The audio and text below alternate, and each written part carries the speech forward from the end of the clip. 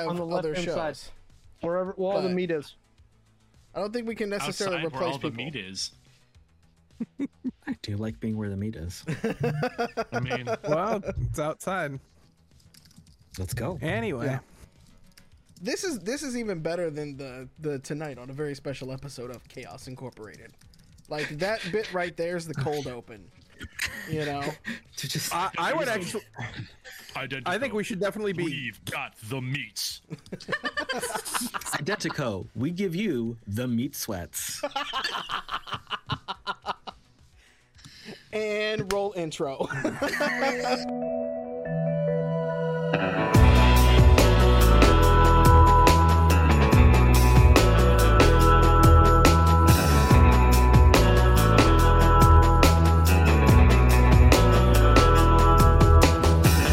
Take your time. I'm not gonna make you climb down. Digging deep down to turn out. Beneath the floorboards, where you bury deep down, where you always come back around. Don't you know? There's more than meets the eye, you see. You're not what you appear to be. They don't know you like I do. No one knows but me.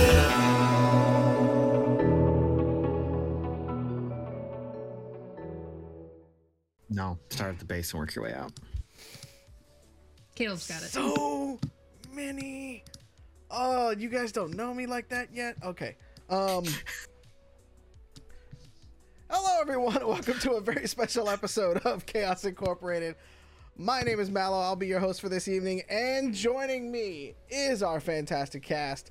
Starting first with Caleb, who plays Zed Lane. Remember, no matter where you go, there you are. Fantastic. Fantastic. Next up is Kaylee playing Chone. How do I put this? My father liked to say that I was unburdened by conversational boundaries. This is a chatty episode too, so that's actually quite, yeah, I like it. Next up we got Michael playing Maxie. Mistakes were made, but not by me. That's okay. That could be the title of episodes 1 and 2 of this whole thing. Next up we have Dot playing Stitches. The key to immortality is first living a life worth remembering. Very true. Very true. Speaking of a life worth remembering, it's your intrepid GM and my co-conspirator for life. It's Alex the Humanoid. Talk to the people, sir. There's so many dogs barking in my house right now. So many dogs barking. They're so angry at Amazon. Okay, what's that quote from, Alex? I don't recognize the quote. Alex, who let them all out? Who? Ooh. I am blaming my 7-year-old who is remarkably unsupervised at the moment. Oh God, it's an interesting thing too because around the mothership we use the term "dogs not barking" to talk about those things that people aren't crowing about just yet. So it's very ironic that you bring it around like that.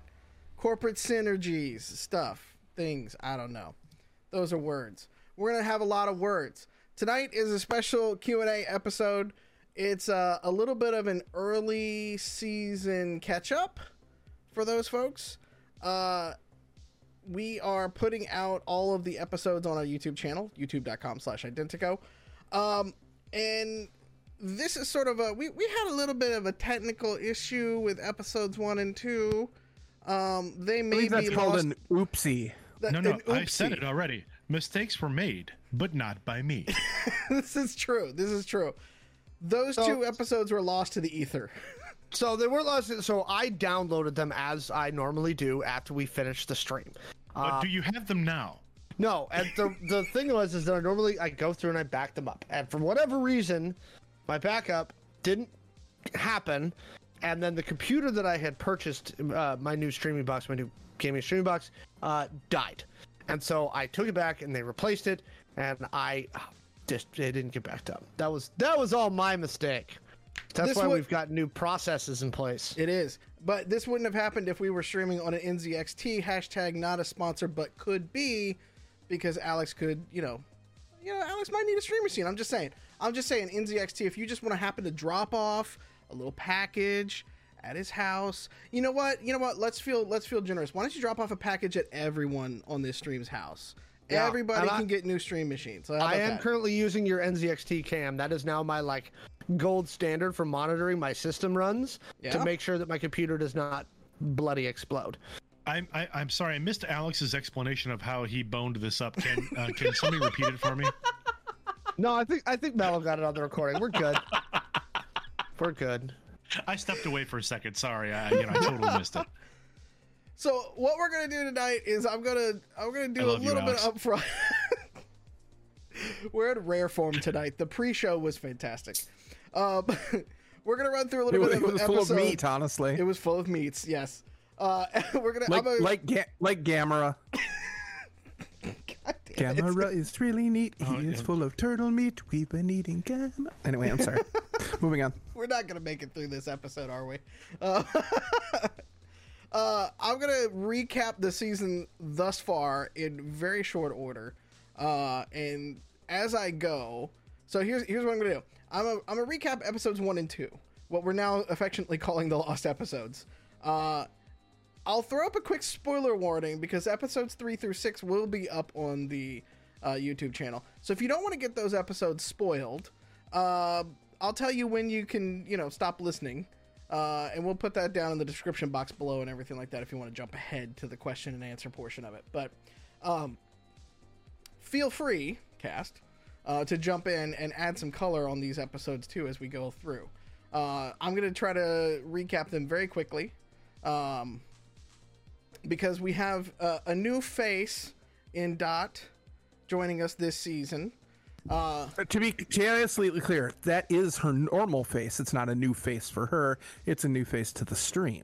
Fair enough. It's a wonderful face. Fair enough. It is a wonderful face because Steph had some real life issues and she needed to step aside from her role as Apex. Yes. And she walked out with a hell of a ending on her season 1 ended with a hell of a shootout with the team almost being killed or taken over by a rogue AI. That event, as we said, left Apex scared to her wits' end, and she made the choice to leave the team, renounce her tech, and find a quiet place to live in the world. Chone didn't take this very well at first, but vowed to keep moving on. And it's in this episode, numero uno, where we meet Stitches in probably, I would imagine, is prototypical place, having only played one episode with Stitches so far, but we meet her in the diviest of dive bars. Yes. And over drinks with Adeline, she's convinced to join a ragtag group that needed a fourth person. Go ahead. Very easily convinced, mind you. Like, it was one drink. Hey, you're good with this, right? Yeah, why not? Stitches very quickly became the Murdoch in our A-team. Yes. That makes, yeah. That's all facts. The yarn wall's Hey, starting to connect now, huh? I would like to table this for later, but okay, that means that Zed is our Templeton Peck. Mm-hmm. Does that make Maxie our I think he's Hannibal. Hannibal. Hannibal? Yeah. I don't know. I would say that it's more likely that Chone is Hannibal and Maxie is like B.A. Baracus. Yeah. Didn't we have a bit about someone not wanting to fly? That was you. That was you. That was you. You were the one severely wetting themselves at the end of episode 1. That Or would be very vomiting, rather. cleverly Yeah, but that wasn't in setting up character, though. all of you for the information to be shared. Okay, that's Not fair. me being stupid and not remembering what we did. It was a great segue. Mallow, take us back, please. Now with Doodly-doo, doodly-doo, doodly-doo. now with 4 team members, they are sent down to Texas to continue chasing after. Whoa! You are skipping over the meat of the episode. Said I was going fast. Hit me. You didn't touch on, Chon meeting an AI, starting to work out to get swole as part of dealing with the grief. Well, I mean, Zed's incredible cooking montage. I don't think Mallows was planning on, hitting everybody's like smallest points of detail for their character development. I think this was just a broad overview, and then it was up to us to kind of fill in those details. Well, I was gonna say we'll get to the character development. And I do have in my notes here, Zed begins a sweet cook-off montage, I believe with KC Barbecue, correct? Yeah, because it's not an episode of Chaos Incorporated unless we have a cooking montage in there. I don't remember if we had a specific brand that we were supporting without being sponsored. But also, Zed has robot arms. Zed does now have robot arms. Yes. Yeah, it's important to add. Yep. Ironically enough, the person that they're chasing has now gone down to Texas and has fallen in love with a murderous AI construct. For those who aren't aware, Mallow, can you briefly kind of give listeners an idea of what Texas is like? Oh, it's a theocracy. It is. So I think we touch on a lot of this later because I think when we get around past the recap and Mallow's questions to you all, for our viewers and also partially for you four, I'm gonna start connecting some of the yarn wall. Oh, this is a yarn wall episode. That's been presented in episode. I won't be saying anything that hasn't happened in an episode, but I think recapping the yarn wall for everyone will help. Well, give us a background on Kelly Aguilar real quick. So just to say, I'll stop. I'll let y'all get through your stuff. We clearly came into this without a written agenda, so that's okay. That's where the beauty of this come. It's called Chaos Incorporated. It's fine. I did not understand the assignment. I did not get the notes. I did not get the syllabus. I signed up for the class late. I'm sorry. You will be getting a rundown for tomorrow here shortly, though. I'm almost done with it. Thank you, sir. But for real, give us a rundown on Kelly Aguilar, Alex. So the team first heard the name Kelly Aguilar way back at the beginning of season 1, way back when they were attending a party trying to suss out some corporate mergers that their previous employer had sent them to kind of look at. Kelly Aguilar was known for being an independent research scientist that was contracted by a whole bunch of different companies to do research into various types of, let's call it augmentation. During that episode, the team met a brother-sister combo, one of whom was killed by Maxie, who had been experimented on by Kelly Aguilar. Now, Zed made the decision at that time, if we recall, to not take out Kelly Aguilar because Zed wasn't sure. God damn it! It's all my fault.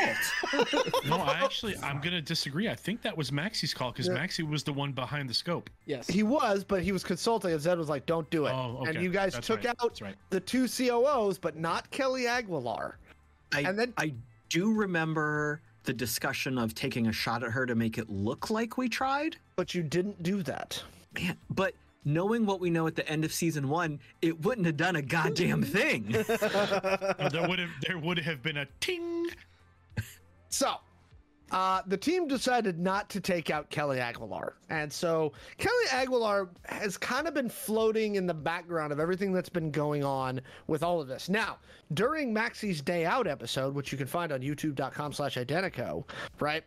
Maxie and Felix also got information that Kelly Aguilar was somehow involved in a laboratory that they found on a barge in the middle of the bay. And once again, Kelly Aguilar kind of fades into the background. What our team learns later is that she is not what you would call someone who submits her research to the ethics board. Not even close. She's also not what you would call human. Not she's anymore. She's still technically human. She has had significant cybernetic rebuilding. She also has a partner who she has modified. She has now, at least. Yes. She also, and by partner I mean like semi-romantic, although again you could have that discussion another day.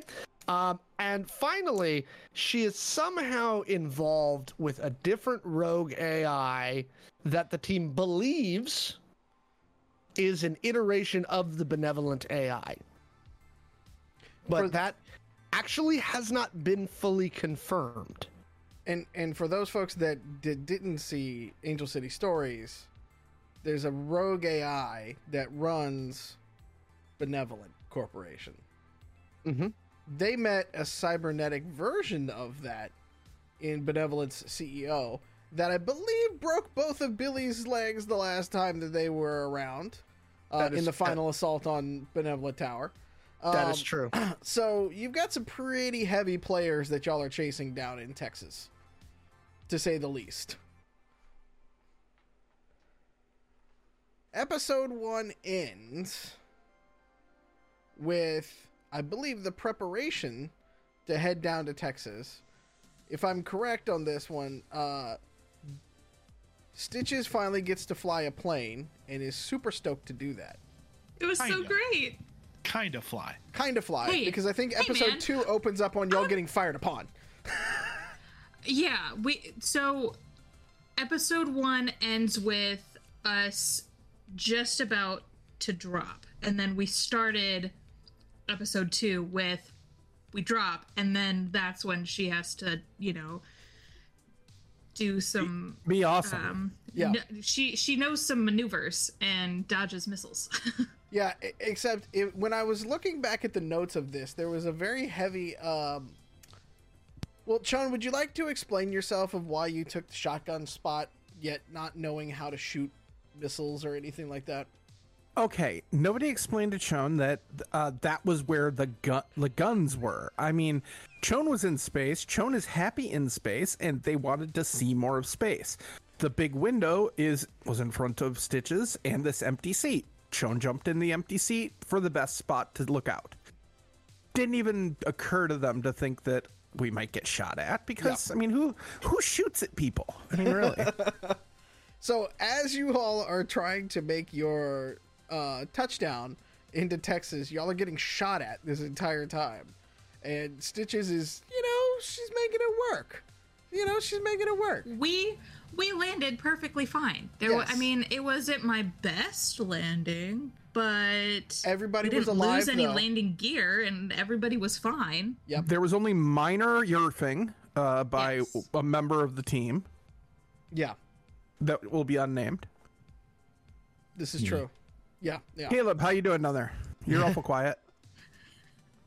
There's a lot of sass coming from your microphone. I think we need to adjust your levels.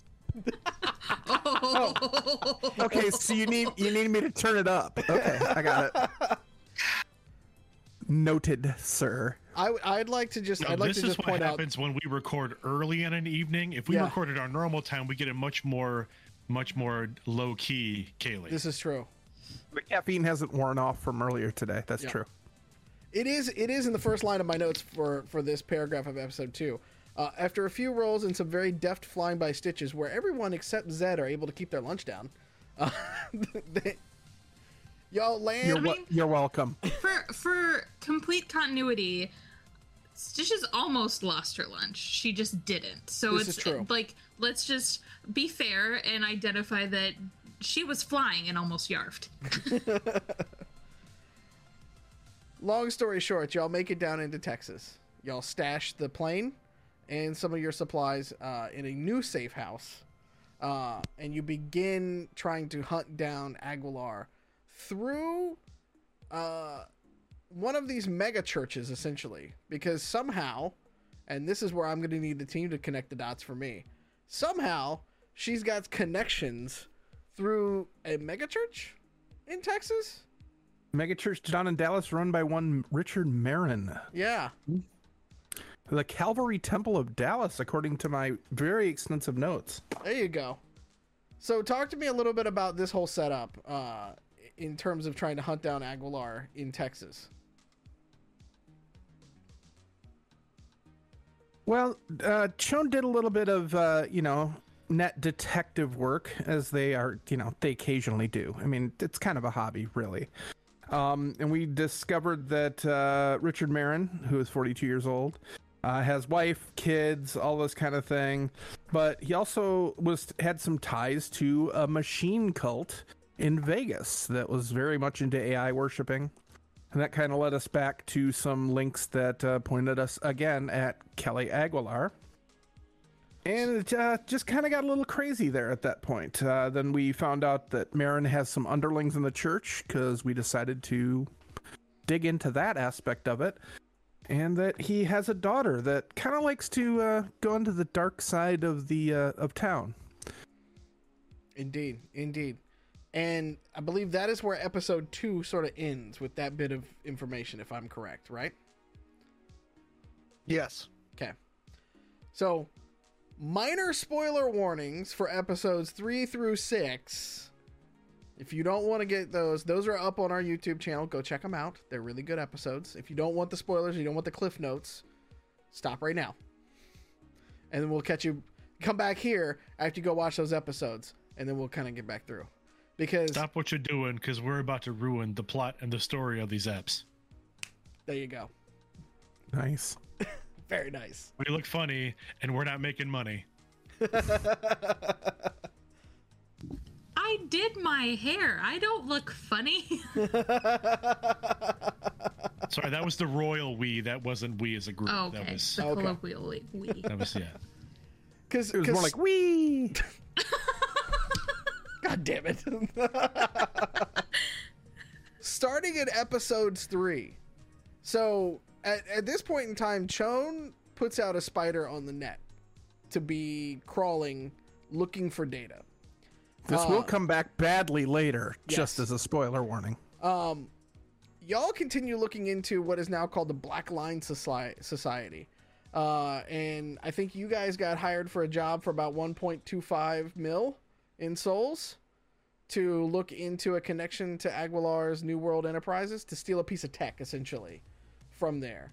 I don't think it was ever explicitly said that it was from Kelly Aguilar's society, but the logo was very there, right? We saw the logo. Yeah. New World Enterprises, yep. I don't remember the Black Line Society name, but Yeah, they were. Remember, you guys started off at the bar where Stitches got the really, really, really, really, really cheap alcohol that Right. got her very, very sick. And then you guys were sent to the private club, which was the Black Line Society. that's where it is. Okay. That's where the guards were like the two cybered out satyrs. Yes. And they were like 7 feet tall. It was ridiculous. I just imagine drunk Stitches walking in being like, whoa. This was after Maxie got you a bunch of greasy truck But food. she was still absolutely hammered. Like, Yeah. Oh, for sure. she had sobered up enough that she was able to just work her way through the interaction, but she was definitely still like feeling it. Yeah. So, you guys thought that y'all had found your in to basically track Aguilar. And I had a sneaking suspicion that Chone may have had a little bit of revenge plot on their mind for taking this particular job as well. Anything that gets her a little closer to it. After the meeting, there at the Black Line Society, Maxie reaches out to Silas, which is the head of the region of a secretive group called Providence. Silas gives more background on Aguilar and labels her an existential threat. She's very concerned about what is going on within that whole part of the story. And thus, the Chone's spider turns up dead, to be blunt about it. Hey, you're getting into episode 4 already. Yeah, Yeah, Okay, just you didn't tell people. I'm compacting all of them together so we can, Okay. you know. That's well, true. That's fair. It turns up missing, and Chone figures out that y'all have been traced back. And as such, y'all torch the safe house and the drop ship and just make a break for it. Throw things in a car, run as far as you can, and as you get about a minute away from the house, 2 missiles just come crashing into where the house was. So now you're on the run in Texas. No safe house. And being tailed No, so- by, I believe, a drone. Exactly. And Or being a tailed. couple of drones. Yeah, quadcopter drone. During one of those swaps and being tailed, Chone, you get into cyber combat with the drone and learn that the facial recognition software is that it's running isn't coming from anywhere on Earth that you can find. Yeah, Orbital, which is another tie back to New World Enterprises and Kelly. Yep. So you guys are headed south based on Billy's IOG contacts.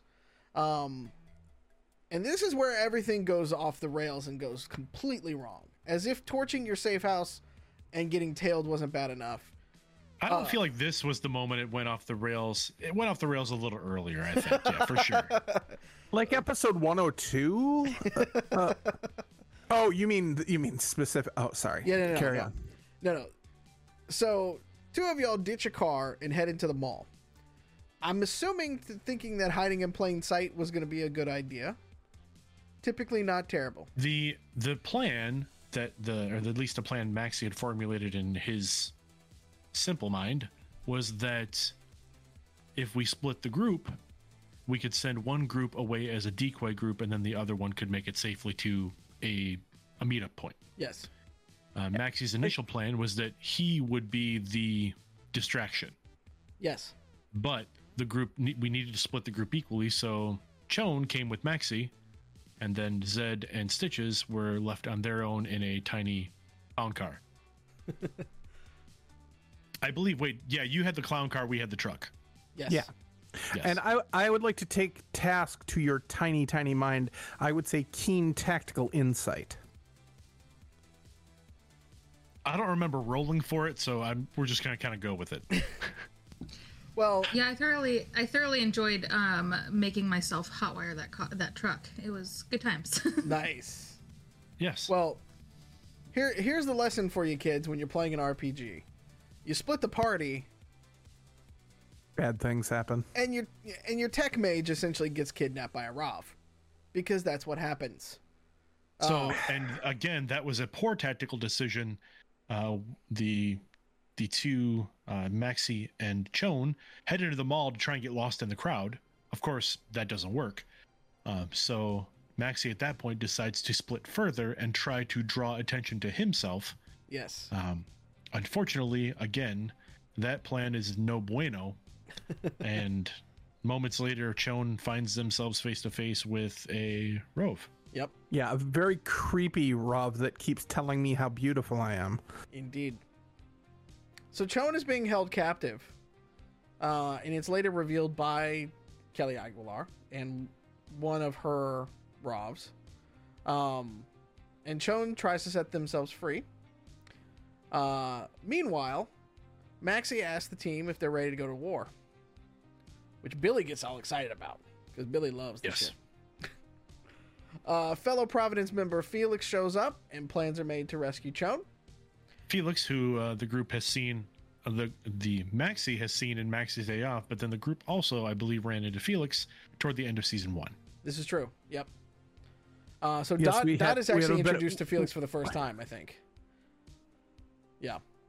Yep, yeah, that was the first interaction between Stitches and Felix, and she was highly impressed by the jump that he made, and yeah, we didn't RP into it as much because there was a lot happening between Stitches and Maxie, but there was definitely going to be there was some intent behind That Stitch's actions. that episode was also a challenge because again, we had to. There was so much to do in that episode that we didn't have as much latitude as we normally would to like RP a lot. Yeah. I think we were all trying to kind of keep it a little more low key or contained, to let the story move forward so that we could get to the point that we ended on. Yep. Because what ends up happening here in episode 6 is that Billy takes his boys and basically, much like he did in Angel City, decides it's going to be a really good idea to go attack an Air Force base. I see a pattern here out of Billy's character. Look, As you do. it was a good distraction for them and kept the military forces away from our party. This is true. Mm-hmm. And after a pitched battle, and Chone using some rather interesting tactics to help free themselves, all four or all five eventually make their way away with Chone in a helicopter that survived. I want to just... Billy asked for it to come back. It survived. I brought it important. back in. It landed in one piece and may not have stayed in one piece afterwards, but it's fine. Our episode ends with Maxie and Felix both giving Billy a marker, saying their catchphrase, "Providence provides for those who follow the path." Chone is reunited and is everybody is fed, and there is a little bit of a solemn moment to episode 6 where we mourn those that were lost from Billy's team, and it ends with most of the team around a campfire drinking tequila, licking their wounds, and wondering just what the hell's coming up next. And that is episodes 1 through 6 of this season of Chaos Incorporated. Emotional damage. That's what 1 through 6 is. Especially 6. Yeah. Well, let's start. Dot, you're the newest to this group, but you're no stranger to Cyberpunk. What was it like sitting down at a virtual table with this crew, with all of this going on? All of this. So great, first of all. Like, just, I mean, I love Kaylee. I love Michael. Caleb, you're all right. Just kidding. Dang on. Shots fired again. Caleb, this is my next SAS level. I escalated to Dot. You're welcome. Don't worry about it. I love you more than Dot. My love makes up for Dot's completely. I do appreciate your love, Michael. Thank you. First of all, I was love you just... too.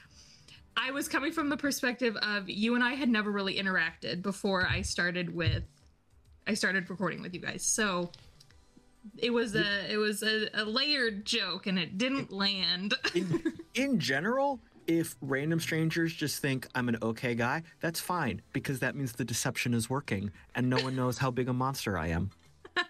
No, you are great. I thoroughly love and enjoy playing with all of you. It has been a wonderful experience thus far, and I know it will continue to be. I would say that the biggest challenge for me has definitely been just getting my mind around some of the system and setting elements, just because I had never jumped into Identico before this. My experience with Cyberpunk is Shadowrun, and even on that front, we don't really play Shadowrun. We play our own version of it. Which, I mean, yes, Kaylee. How does it feel to play a character that is actually competent? You know what? Hold on, is that hurts. shots fired at is that shots fired at Resting Glitchface? No, That is. No, that is shots fired at Dot, who has literally told me on numerous occasions that Val has no fucking clue what she's doing. And that it gets worse in season 2, and that I should hold on to something. So I was attempting to be complimentary. Oh God! Don't and you spoil can just- season 2 for me. I just started. I'm playing No, catch up on that no one. spoilers. I haven't watched season 2 yet. I'm in the middle stuff. Yeah. The bonus episodes. She's in the bonus eps. Yeah, I mean, we don't have to get into Resting Glitch because that's not this show. But having that as my benchmark so far, I love the cyberpunk atmosphere, and I definitely am drawn to that just general theme and genre. so getting to play a different role in the same kind of gaming space, I guess you could say, has been thoroughly enjoyable. And I will freely admit that I am not a rules person when it comes to RPGs. I don't read the rules. 90% of the time, you tell me what dice to roll, and I'll read the number off the top of it. There you go. Just because that's not the part of a game that I enjoy. I enjoy the story. I enjoy the RP. I could go an entire game without any combat and be perfectly content. But having the varying experience now, going through different styles of combat with the episodes that we've recorded thus far, has been very enjoyable. And I have found that I actually do like certain elements and certain creative processes with combat. So yeah, I like you guys. I think I'll stick around for a little while if you'll have me. Well, thank you. We appreciate you being here, for real. Yeah. For sure. So I have to ask, as part of this, then, there's, even through the few episodes we have so far this season, there's definitely a dynamic. So you play a Merc, and Maxie plays a former Leo that is trending in Merc territory in a lot of ways, the way that Maxie carries himself. Mm-hmm. How does Stitches view Maxie, like, in the game? That smile, Michael. Through a hole in the shower wall. Oh boy, that's something. I'm actually very interested to hear this answer, because this is a conversation that Dot and I actually haven't had. Yeah. I would say that Stitch's opinion of Maxie is very high. Going back to, I don't remember which episode it was, but when he had his guns all laid out on the table and he was cleaning them, she was like, "Ooh, this guy means business." I like that, because I'm not here to fuck around. I'm trying to portray with her that she has an air of naivety and ignorance about a lot of things, but when it comes down to doing her job, she's gonna fucking do it. And Maxie having that same kind of mentality of, like, business is business is very attractive to her. Maxie, what do you think about it? No, that's a great question. I think Maxie sees Stitches as initially, another resource, right? Another resource to get our jobs done. Maxie's position was basically, human resources to an extent. That's what he was doing for Corpse after his job as a Leo. And so meeting new people is always there's always an assessment period of, okay, what can they bring to the table? What are they good at? What can we rely on them for? I think Maxie also quickly, like, warmed to Stitch's general kind of laissez-faire attitude about kind of life and things. It's a bit of a different tone than, for example, Zed's views, Chone. Like, Stitches brings a different feel. When it came back to Apex, when Apex was on the team, Apex was very much about that revenge. Like, Apex was very driven, to getting that justice, and that was another way to look at the missions we were taking. Stitches is coming in as a blank slate resource, and, like, to watch the relationship develop, and to obviously take part in that has been awesome. Like, I feel like Maxie's opening up to Stitches a little bit more as far as the personality that Maxie had before the show, in Maxie's past.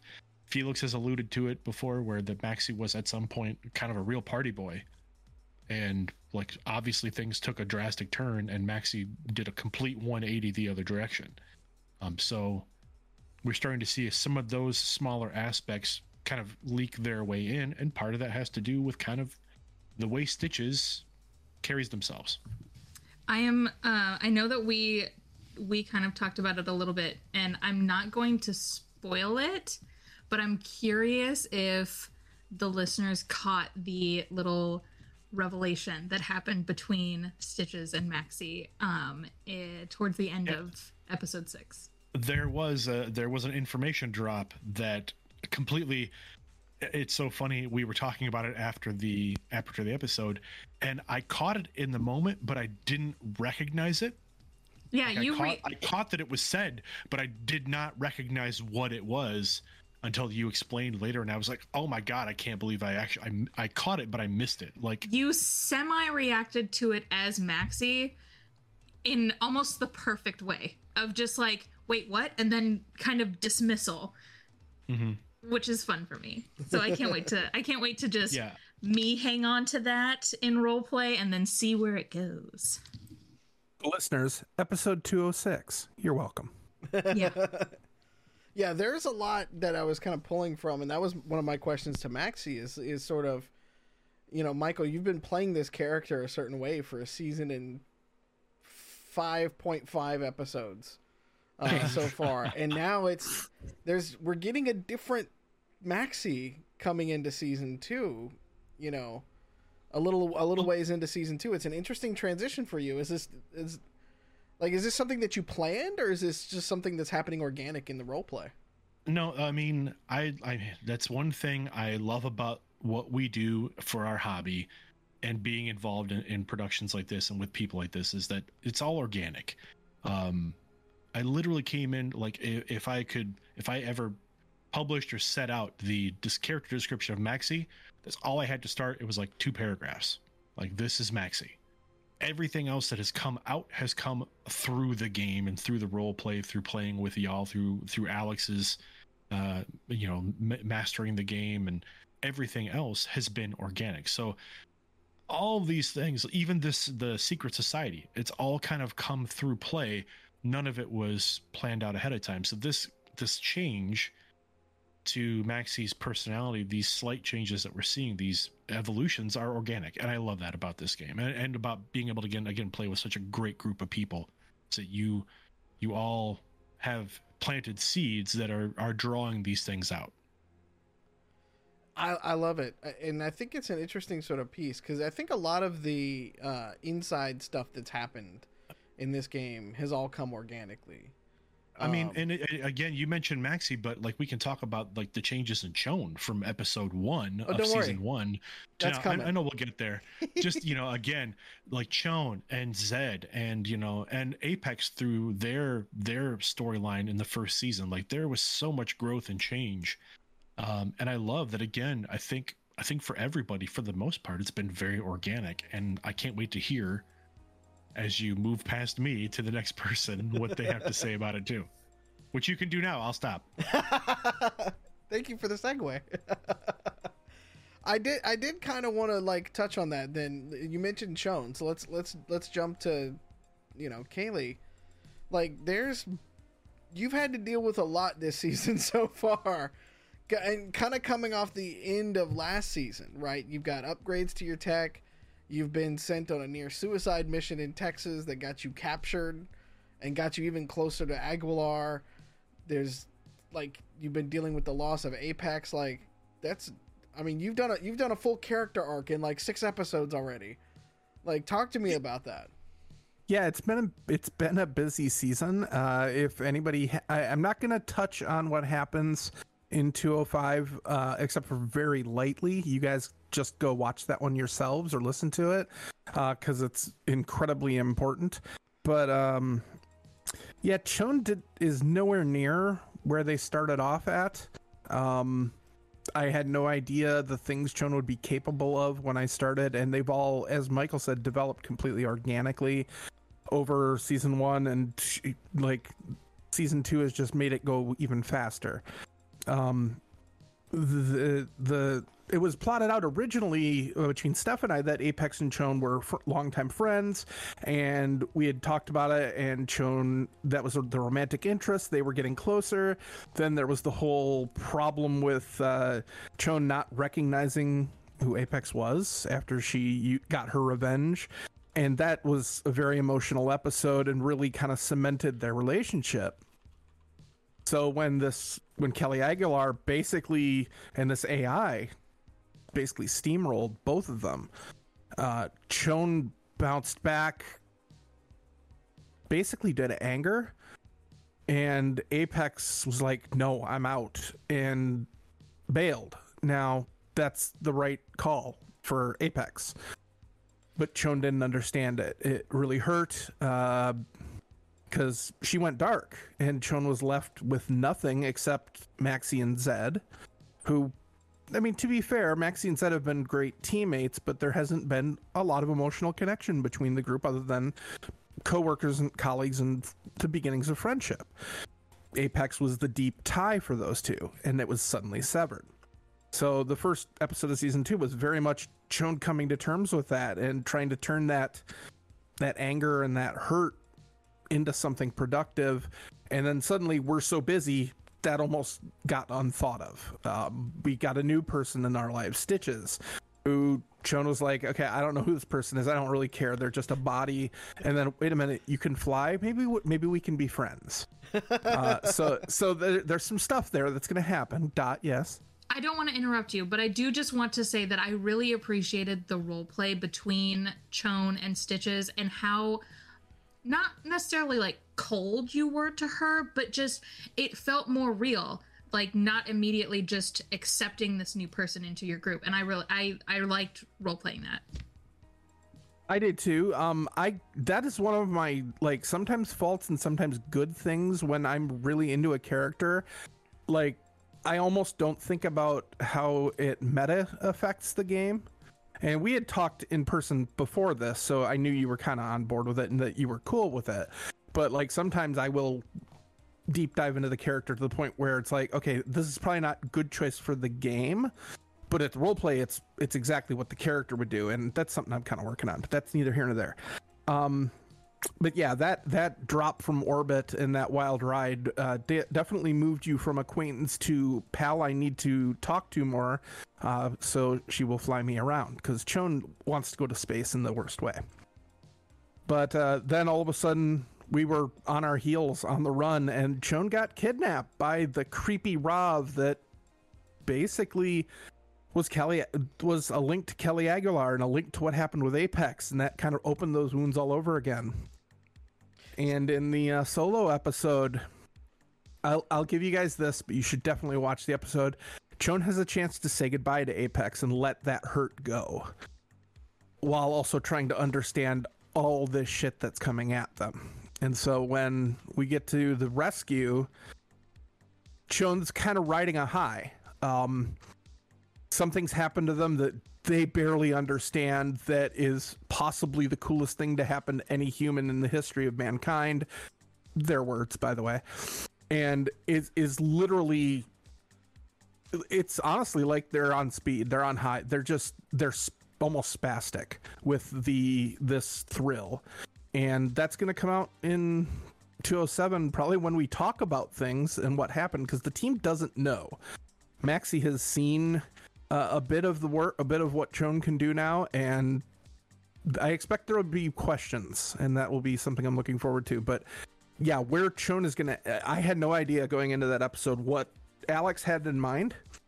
I still have no idea what Alex had in mind.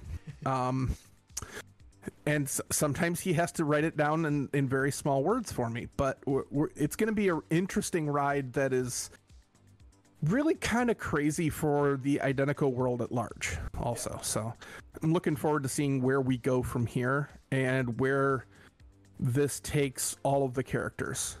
So I have to ask, with the events of the solo episode, which is episode 205, or episode 5, the way we number them on YouTube, but is it done? I got the idea that like Chon was almost on like a revenge like quest, but maybe the events of 205 is putting that to bed, and it's. I didn't really see that as a driving force. If Chon could put a bullet in Kelly Aguilar, they would do that. They'd a heartbeat. But this was more about getting back in the saddle, getting back to the rapport that the team had before Apex left. And honestly just trying to subsume the loss they felt in work. There may have been like aspects of it, but it wasn't anything I was intentionally playing into, so to speak. But who knows? Again, it's probably one of those things that was hidden and walled away in an effort to not deal with it. Makes sense. Makes sense. So Caleb,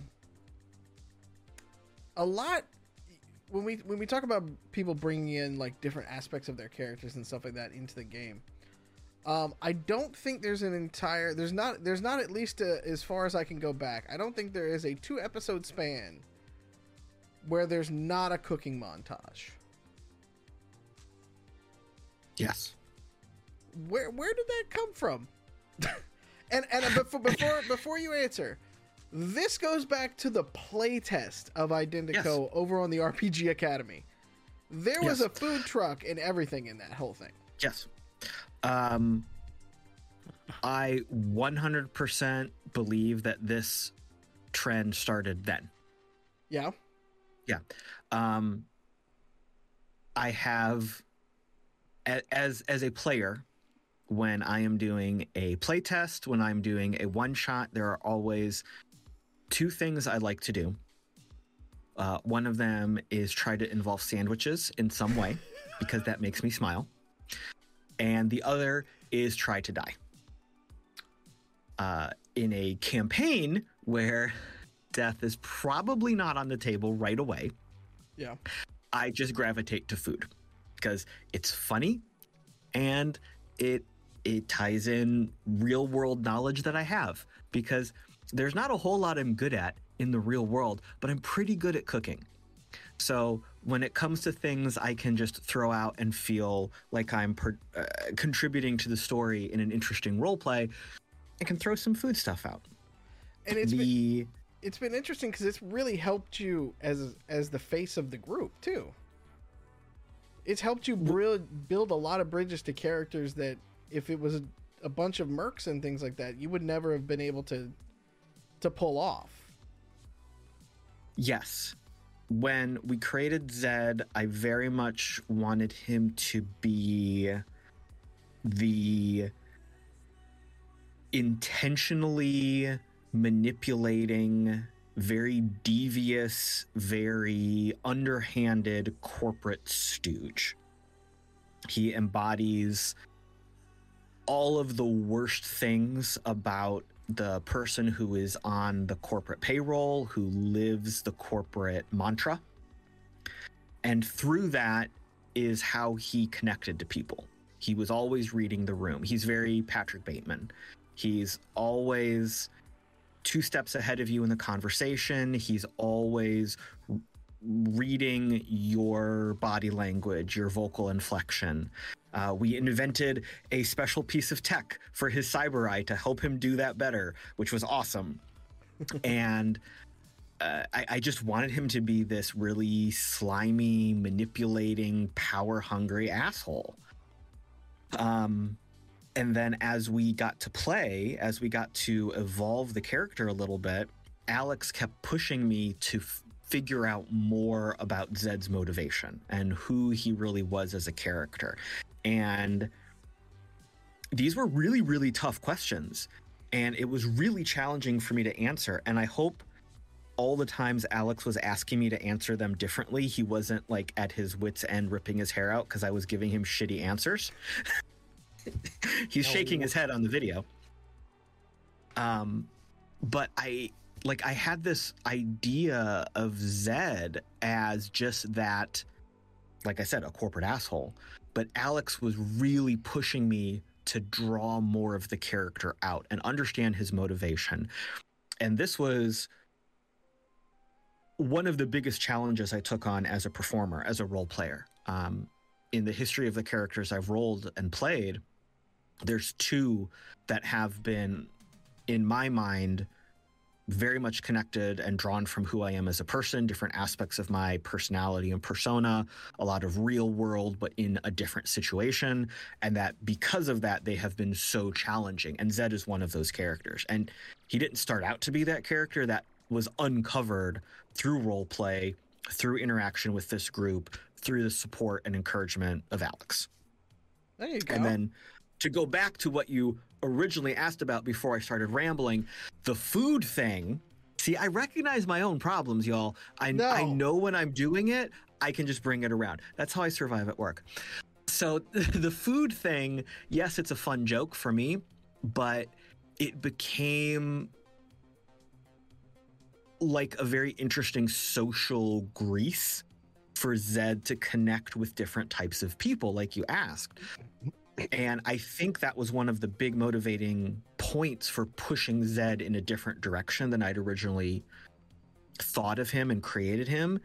Yes, he is that driven, power-hungry asshole, but this other dynamic of him almost showed him in real time as we were playing the game. There's different ways to connect with people. It's not just him exerting his influence and charisma and skills at manipulation. He can connect with people on a real level.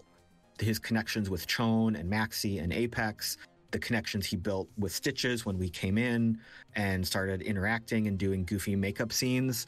Listen, this is where I'm gonna interrupt, because it's not just about connecting, and I've noticed this about all of you, and Dot's fallen into it, and I don't even think most of you realize you're doing it. But it's something I have found fascinating both last season and this season, is it's not just about connecting, but every one of those actions is about providing care and support through action, right? When you feed someone, you are providing care. It's the most baseline from the time a child is born through when we do things, right? We make dinners for our friends and our families, and we associate care and love with the concept of food and sharing of meals and creating food for other people. The makeup scenes, right?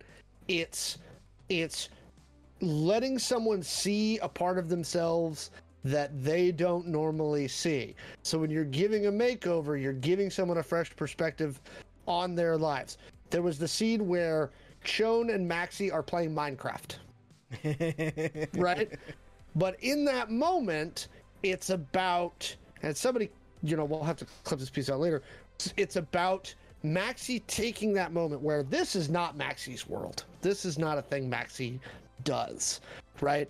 But to Chone, this is a very important activity. To Chone, this is very critical. And so Maxie taking that moment to learn about and participate in an activity that means a lot to Chone, because through all of season 1, when Chone was stressed, when Chone didn't know what to do, Chone would play video games. Chone would fiddle on their glow, right? And so again, I don't know if the cast realizes they're doing it, but every one of the times that they step back and are getting these weird interludes, it's not just about, it's about showing that they care without having to go through the like, we don't have to verbalize it. I don't want to because verbalizing it is uncomfortable and hard, right? And so what we'll do is we will just make breakfast. Yep. Or after Dot is hammered from drinking God knows what, right? No, Stitches, not Dot. Stitches is hammered. Yeah, from drinking Dot, God knows that's what. on one half dozen to the other. that's on Right. Identico After Dark. After dark. Let's- After yeah. dark. Yeah. So After, but yeah. my point is it's let's stop at the taco truck to make sure we can get some food in their stomach so they don't die, right? All of these elements are all about showing that care for the people around them without having to express it, because everybody here is like Caleb, the hard, grizzled corporate asshole, or Maxie, the stoic, silent, guy with a past that he doesn't talk about, right? Things like that can be overcome with, we're going to break bread together, right? And that was kind of the point of Billy's people saying, no, you stay for the cookout and the funeral, is we fought here together, now we're going to eat together and share these moments, which is also why they did it before they went into battle with you, right? Here, you take the tequila. It's about being goofy, but it's about seeing how you react when they offer things that mean something to them up to you. So anyway, I don't know if y'all realize that, but that's what I take from all of those. is deep levels of caring. Just wholesome content, you know. That's what we're here for. Wholesome content before they blow up buildings. Hey, there's got to be a balance, right? Yep. As you do. As you do. I would agree with that. It's probably not even anything, like you said, we are doing it consciously or unconsciously, but it does work. I will say, and then I'm gonna make one comment about the Maxi Chone Minecraft thing, and then I'm going back to Caleb for my next point because I need to touch on something he said so I can hand it back to him. That Minecraft scene where Maxi got into it. Michael has been a friend of mine for just gobs of years, and I'm just never more proud of him than that moment, because it was like, I handed you this, look at this thing my character would like to show to you, isn't it pretty? And you dove in with abandon, and Chone's heart grew 3 sizes that day. That's literally the point where I knew Chone and Maxi could be friends. It would be friends. Before it was yeah. To speak to that, just to add one small thing to that, Kaylee. Again, Kaylee and I also have the benefit of we've role played together for a very long time, not just obviously here, but on another production, and also in real life we've played together just for years. So, like, there's a level of comfortability between the two of us that allows us to make those types of jumps easily as well. I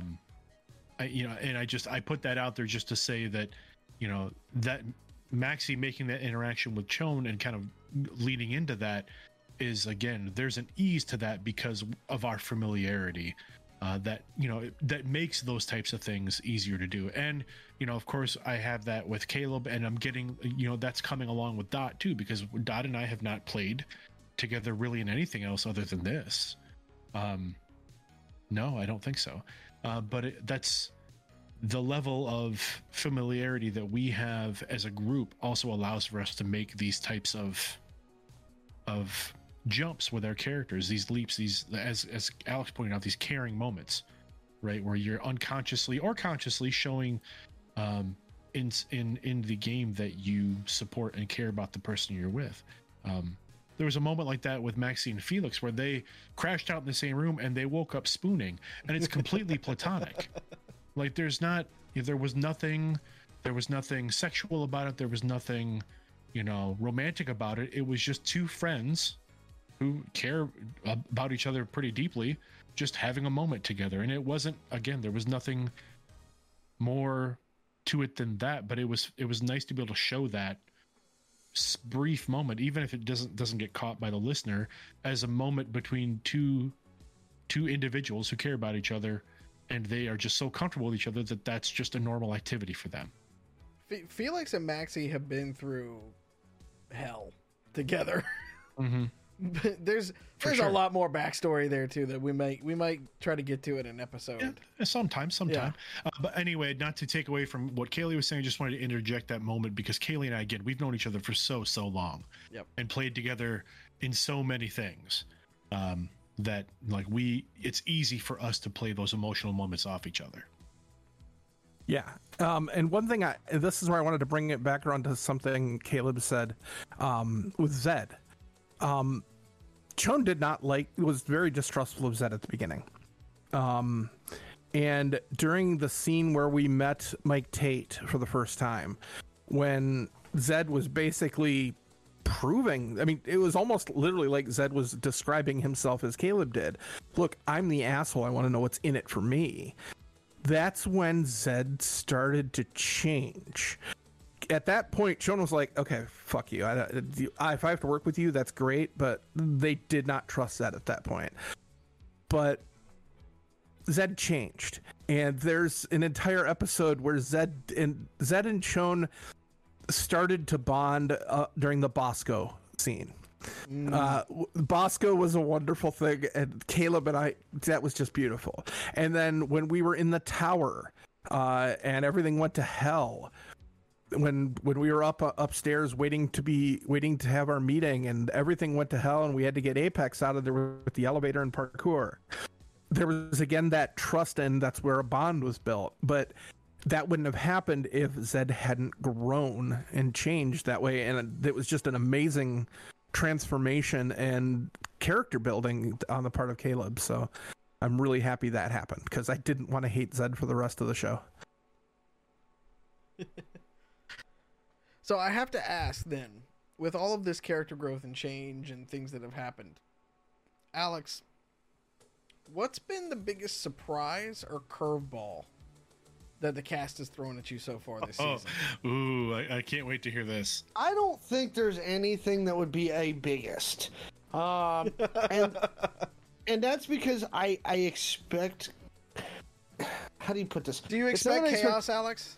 I expect chaos. And Okay. so I have a very specific process, and this is very similar to how I prepare a lot of other stuff. A very specific process. But mostly what I've got is I've got major points of what's happening in the world, like plotted out in my head. The cast can tell you very few times have we gone into pre-show where I'm like, hey, we need to hit a spot today. So can we, mind our pacing and stuff like that? Very rarely is that a thing that I do, because again, I like having those moments. I like having them let the players have room to breathe. It's a complex story. It's a complex situation. So they need time to kind of work through it. I don't normally do it. So I don't know what the most surprising thing would be, because half the fun is the surprises, right? It's okay, we're going to do makeover time now because this is how we're going to go about this. I'll give you an example. The guy they kidnapped last season, right? They go into a meeting with Red Cap, and they're supposed to just be like having a discussion, and literally like last second that, it's like Maxie's like, nah, fuck it, I'm taking this guy, right? And just they kidnap him right there, and now they're in a car chase, and they've got some serious weight coming down on them, right? So it's a major escalation. Especially from moments like that, you must be prepared for any and all possibilities, because Maxie might just kidnap somebody. Right? So Yes, you do. I expect chaos. That's what we do, As right? you do. That doesn't stop the other elements. So the other elements, the NPCs, the organizations, the people in this world, they have agency. They're going about doing what they're doing, and they're going to continue doing what they do, regardless of other things. And so, it's really about the players getting there first, or jamming them in the toes. Chone getting captured, and then conversely Chone escaping will change things. The yarn wall got more complicated now, or? It's not actually, honestly, it may simplify the yarn wall. Okay. It will probably bring, I would guess, and I'm not going to speak for the players, I imagine it's going to bring the conflict into focus for the players. Right? Okay. Would imagine. What's been the thing? Because you mentioned connecting some of the yarn wall and stuff like that. What's the biggest thing that you can say that you laid it out on the yarn wall and you were like, "That's easy. They're gonna get that," and then they just blew right past it? Or is that going to give away too much? If it's going to give away too much, let's not spoil the season. That might give away too much. Okay. That might give away too much. I tried, chat. There's a lot of different things happening simultaneously, and there has been, and that's been the biggest challenge, I think, for some of this, which is it's not like a fantasy thing where it's like, it's not like Tolkien where it's like the forces of the West and the men, and they're going to fight Sauron. Like, there's just two sides, right? Yeah. The problem is that there is 9 sides, right? And it's been that way since the start, right? And especially initially, I mean, like the characters are like, yeah, this is who pays us, and this is where we're gonna be, but, you know. And at that time, you know, I think especially for the first part of the first season, it was a lot of everybody had their own agendas. Like Zed had one, Maxie had one, Chone had one, Apex had one. As we start season 2, they've kind of been forced into having a singular or a more focused agenda, right? Because of who they've signed on with. And now, after the events of the last couple episodes, I think that's going to further focus them into not only is our agenda what these people are, but it's this specifically. This is who we're after, right? Fuck this person in particular. Right. And so, yeah, that's the interesting part. I'm good with that. Revenge quest. I'm still thinking it's a revenge quest here. So Well, I want and to. from Go ahead. ahead. No, go ahead. Good. I mean, I don't know if I'd say it's revenge, but there's definitely been a couple of people who are basically at the root of what is causing your problems, or have been coming after you since for a while now. So with that in mind, I kind of want to. We'll end this Q&A sort of portion is. And you know we got bad blood. Bad blood. What was there was a parody of that one that was really good, about villains or something like that, from Batman versus Superman, I think. But I kind of want to go round robin style and kind of ask everybody, like, what's the one thing that you sort of expect from the season going forward? What should our viewers and those be ready for? What is it that your character is sort of expecting out of the rest of the season?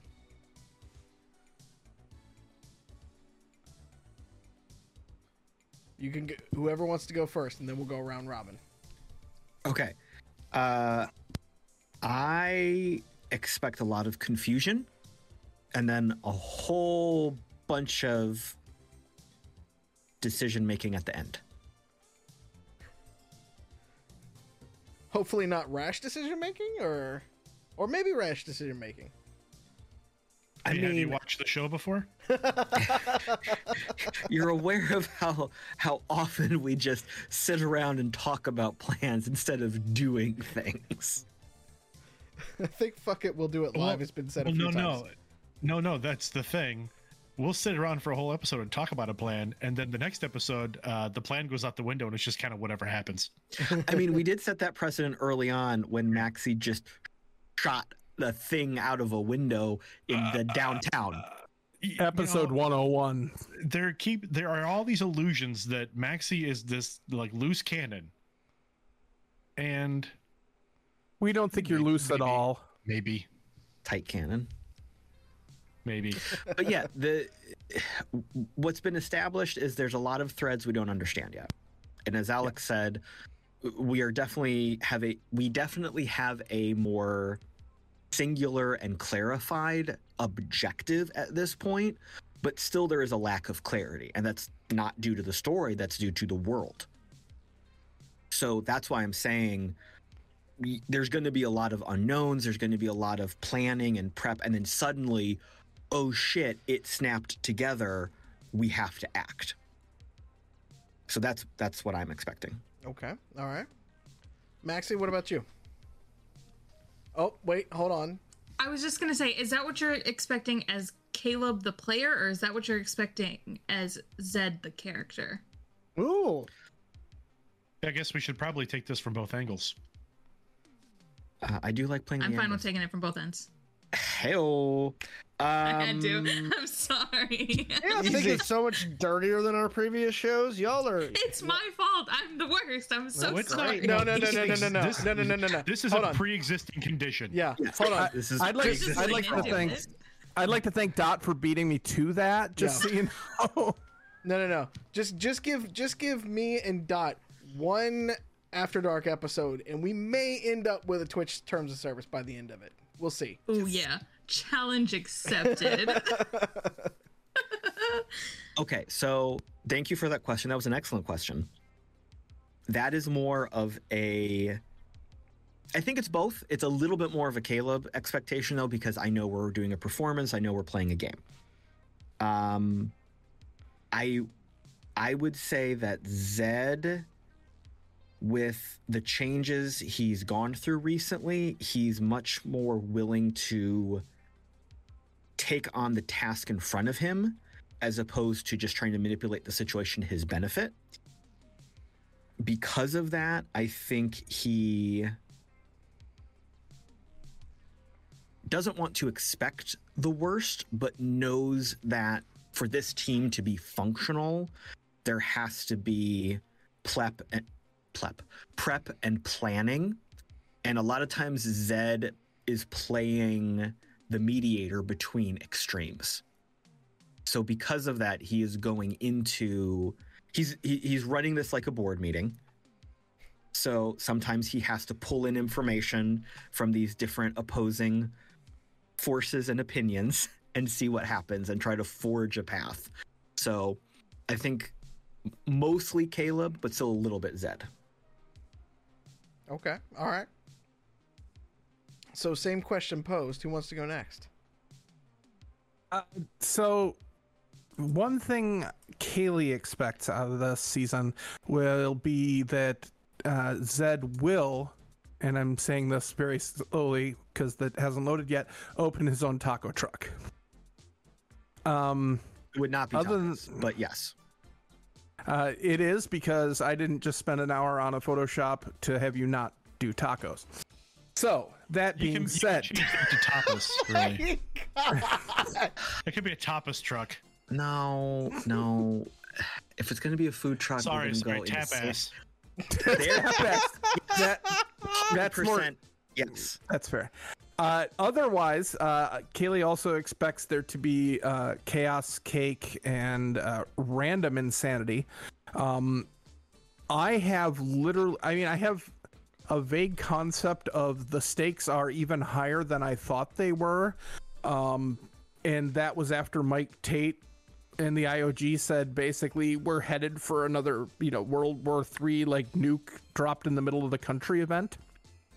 End of the world type stuff.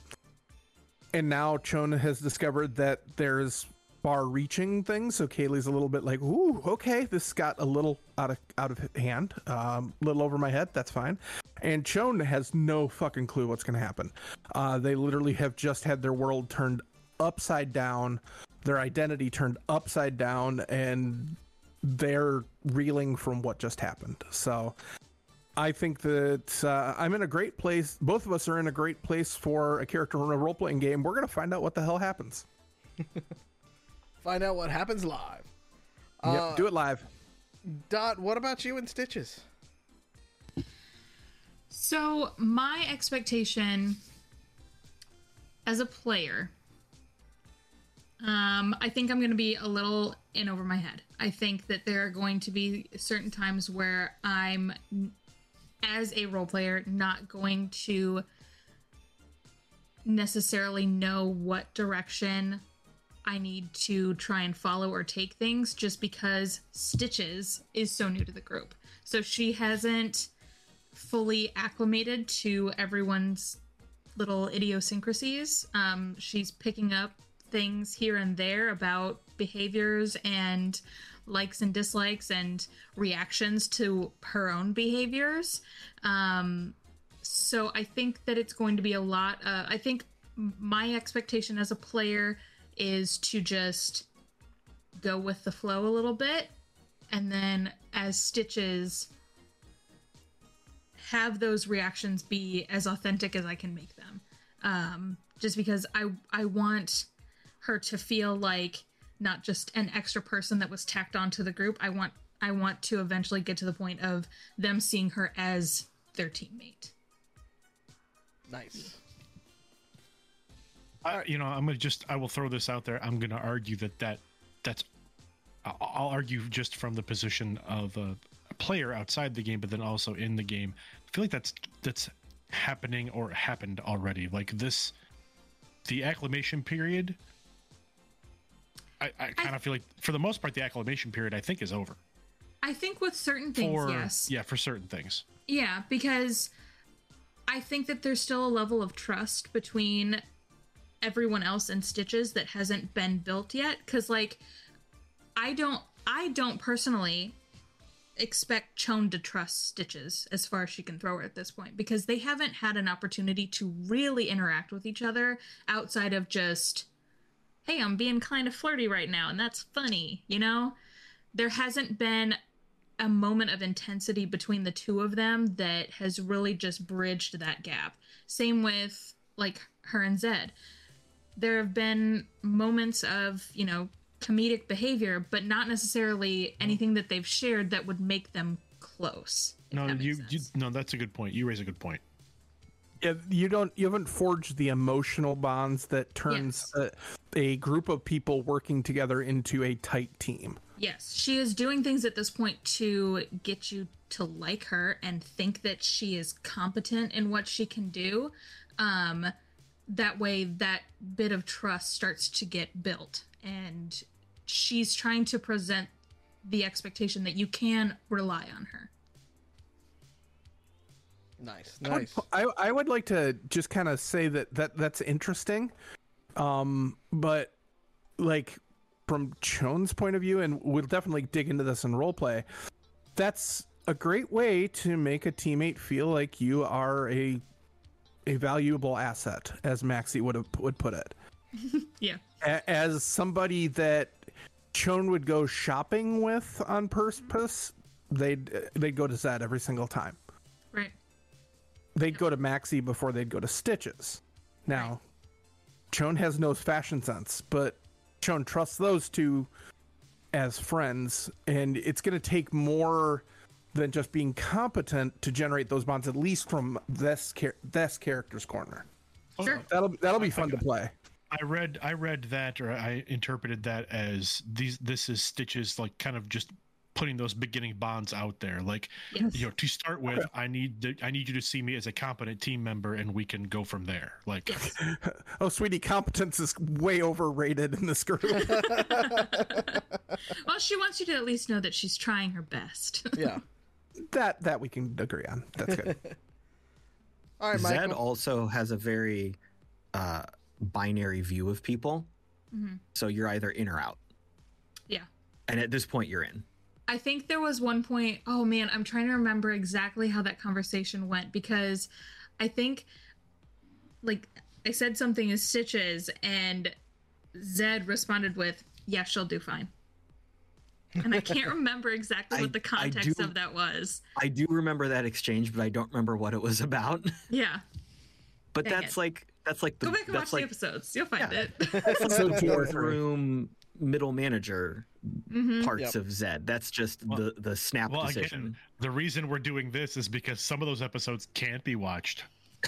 Okay. Hey, to be fair, 203 is 80% there. I kid. I totally kid. I love everyone. Honestly, I think that it actually was. I think it was in I think that conversation happened in the, like, meeting room when Stitches was first being introduced to the team. Yeah, I So think it yeah, did it's too. gone. Shucks. All right, Michael. What is it that you're expecting from this season? All right. Well, as a player, as Michael, I'm expecting the same thing that I think I've been expecting from day one with this group. And again, this is something that Dot just, you know, continues to add and bring to the table. Is just a high level of role play, a high level of buy-in. We're all trying our best to work together to tell an amazing story that we enjoy playing and that would be enjoyable to listen or watch. Right?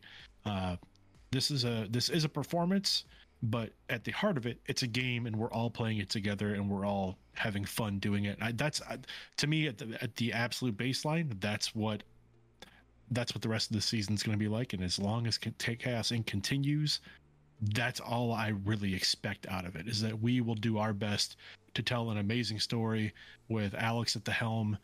Mallow, you know, working production when you can, coming in and playing with us as a part of the team when you can.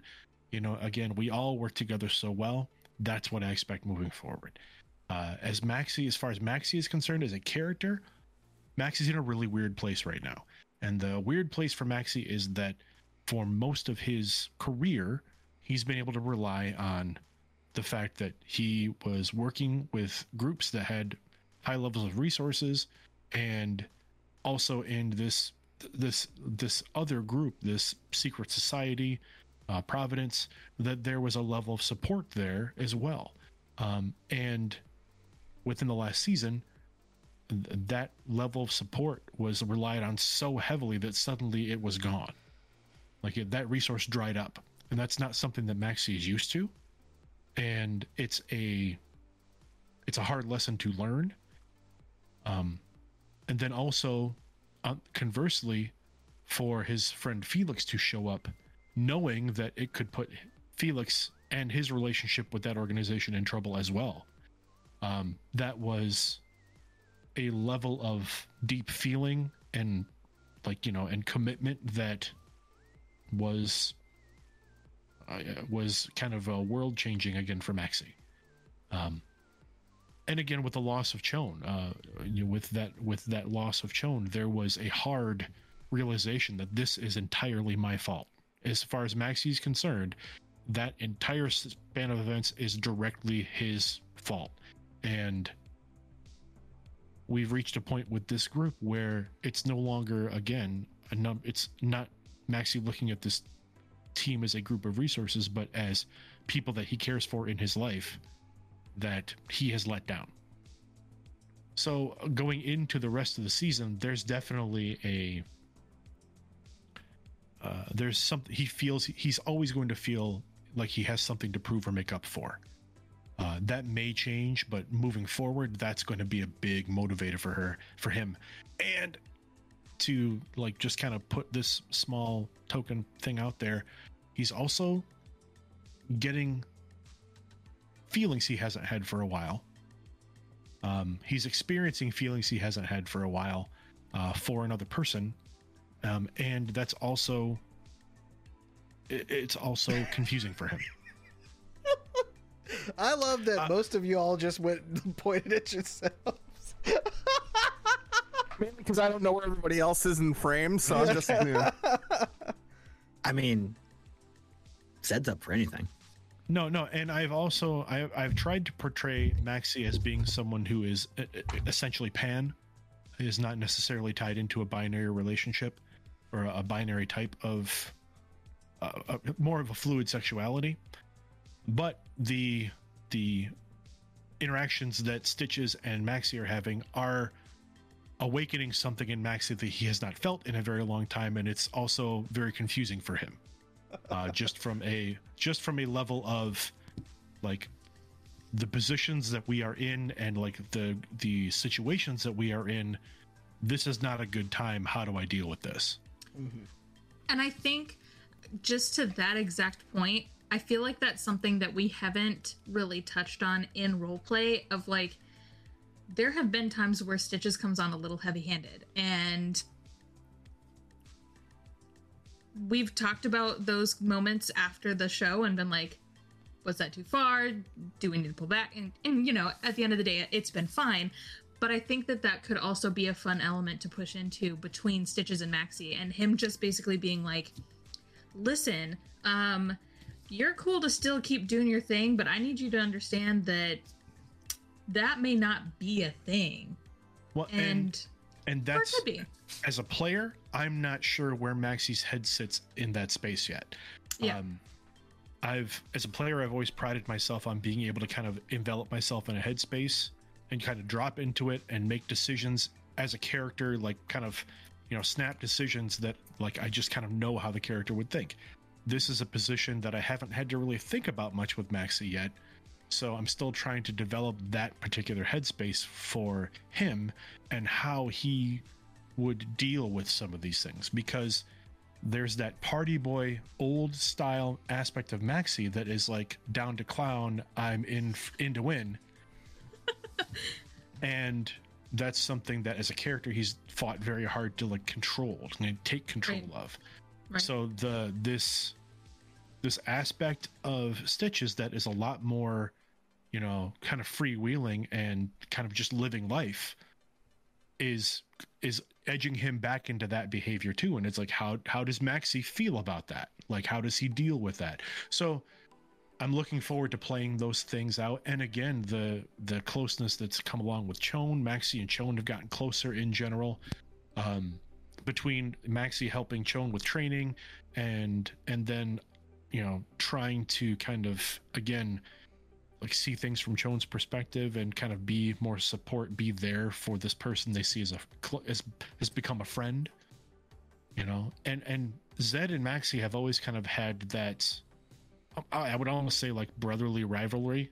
Like we kind of like poke at each other and play with each other, but that hasn't really changed and it hasn't gotten worse or better. It's just there. It's like a relationship that Maxie doesn't have to think about. It's just a relationship that's there. Very So much there's that corporate organization. Like, Yeah. I think Zed and Maxie fell into stride because they knew their job and the office. Mm-hmm. Mm-hmm. And they were both of that mindset. Like, we're here for work. We're here for a job. Yeah. We've been set to do a thing. And, we will work together. We will be great teammates. We will get to know each other, but maybe that is as far as it goes. But, again, as we've seen, everyone's personality is kind of bringing interesting new things out in Maxie. So we'll see. We'll continue to see how that develops. I do hope story-wise. Maxie and Zed get another parkour episode. Oh, I think it'll have to happen at some point. Yep. Just not in an elevator, please. Yeah, just not in an elevator. I have a parkour skill I'd like to hang out with you guys with, but That being said, I look forward to seeing how the story as a whole develops with Maxie being part of that story. Whatever part he and his organization play remains to be seen, but looking forward to seeing how everything plays out. And I love the fact that, again, as a group, we don't, Alex made a point of saying we don't really talk about plot points before we play. We get a brief recap. Usually Kaylee does a bang up job of putting notes together for us. Some of us are horrible at keeping notes. I'm pointing at myself. So I value those highly. And then we take a brief, like 5, maybe 10-minute recap before we play. And then we just play. So for the most part, story points, plot points, relationships between characters, it's all happening kind of real time as we are playing. And that's what I live for. Can't ask for anything better. No, I can't. This is literally, if every other game I have got cut out of my life, as long as I could continue playing this game with you folks, like it would meet all of my needs for a game. 100%. So Can't be more proud than. love you guys. All right, Alex, bring us home, buddy. I expect a TPK. Yes! I'm kidding.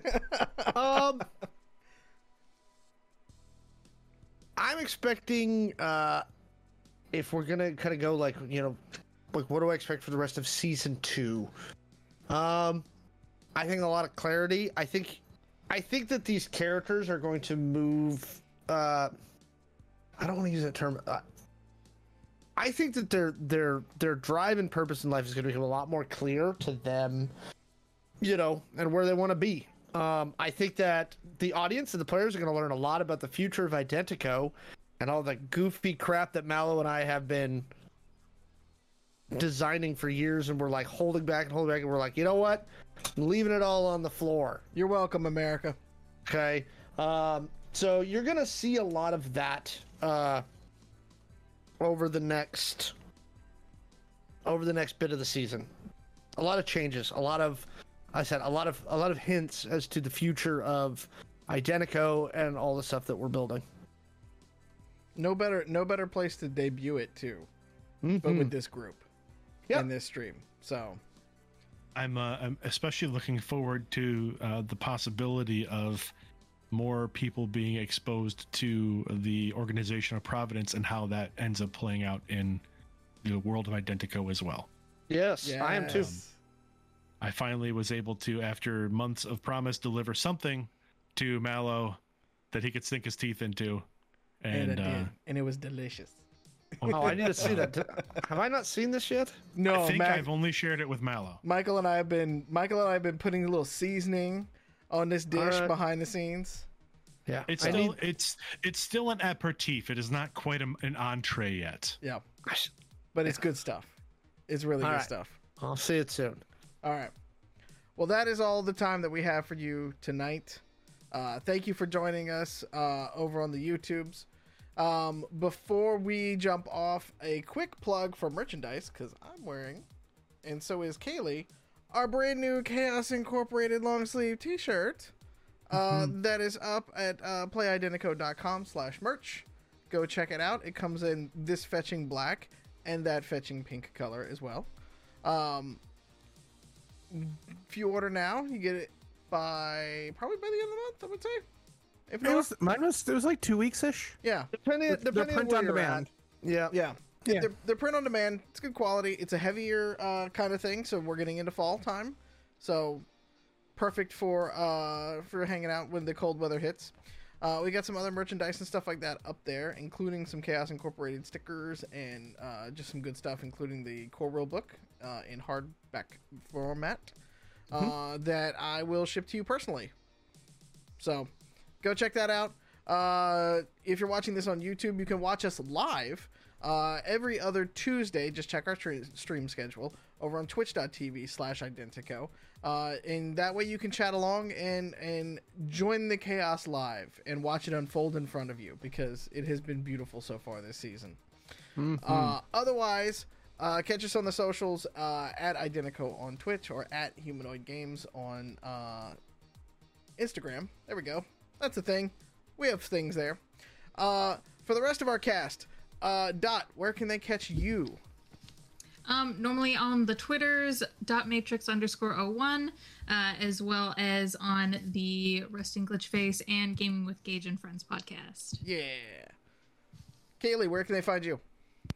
You can find me up on the Tweety app at Anime Girl, and you can find me here and over on Rook and Rasp. I'm on the next 2 weekends for a charity stream with Michael and the Seriously Let's Play game the following Saturday. And also Redemption Season 8 debuts October 15th. We are back in recording, so you can find both of us there as well. All right, Caleb, where can they find you?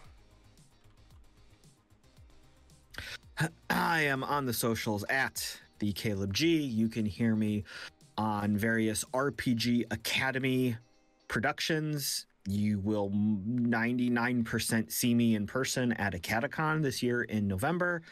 And you can also see some of my charity work that I'm trying to build some momentum on over at 0.5past.org. And a quick plug for 0.5 Past, I think. Caleb, hold me to this, though. The Pelotonia is still going on? For a little bit? So we're always raising money. There you go. It's 24/7. This man is raising money to fight cancer 24/7. Go to pelotonia.com, search 0.5 Past. Donate. It's pelotonia.org. Pelotonia.org, then search 0.5 Past. If you don't go donate, you're banned. You what I did. You can Banned. fix that shit in post, Sean. It's fine. Yeah. Fuck it, we do it live. Michael, where can they find you, sir? You can find me on the socials at losermlw. I'm there on the Twitters, on the Instagrams, even on the Facebooks, pretty much everywhere with that. If you search that in Google, you'll come up with some interesting things, I'm sure. You can also find me, as Kaylee already mentioned, you can find me on Rook and Rasp as well. The next couple weekends, this coming weekend and the next weekend, we're both in some Seriously Let's Play action and the charity stream that's going on there. So please tune in, donate if you can. It'll be a wonderful set of games. And then, of course, Redemption is coming out very shortly as we are recording that. And you can also find me at the audio drama Tubular Teens with Titans, which is a Super Saiyan Power Rangers inspired audio drama. I play the villain. It's a lot of fun. And the villain is amazing. Harbinger's not so bad. I enjoy chewing scenery. It's a lot of fun. Yep. Alex, where can they find you when not hanging out in Identico? As always, I am on all the socials at Alex the Humanoid. That's Twitter and TikTok and pretty much everywhere. Also, you can find me at the Gamers Heaven in Seattle, and we are running Identico every Thursday at 7 p.m. Also, we just reset the campaign, so we're going to a new setting for Identico at the store, so they can come hang out. New players are always welcome, so come see us. Yep, we just slot you in right as you come in. So it's a living campaign, which means you don't necessarily have to come week to week. If you have to miss a week, it's all good. We can just bring you right back in. If you're going to be slotted in by anybody, Alex and Sean, they are wonderful to just slot you in. Yeah, Yes. This episode's definitely getting marked not for kids. I mark all of our episodes not for kill. I mean, just come on. For everybody here, for every of you watching at home, thank you all so much for tuning in. Drink your water, take your vitamins, be good to yourself, be good to each other, and don't forget to stay weird. We'll see you next week, all right? Bye. Bye. Goodbye, everybody. Finger guns.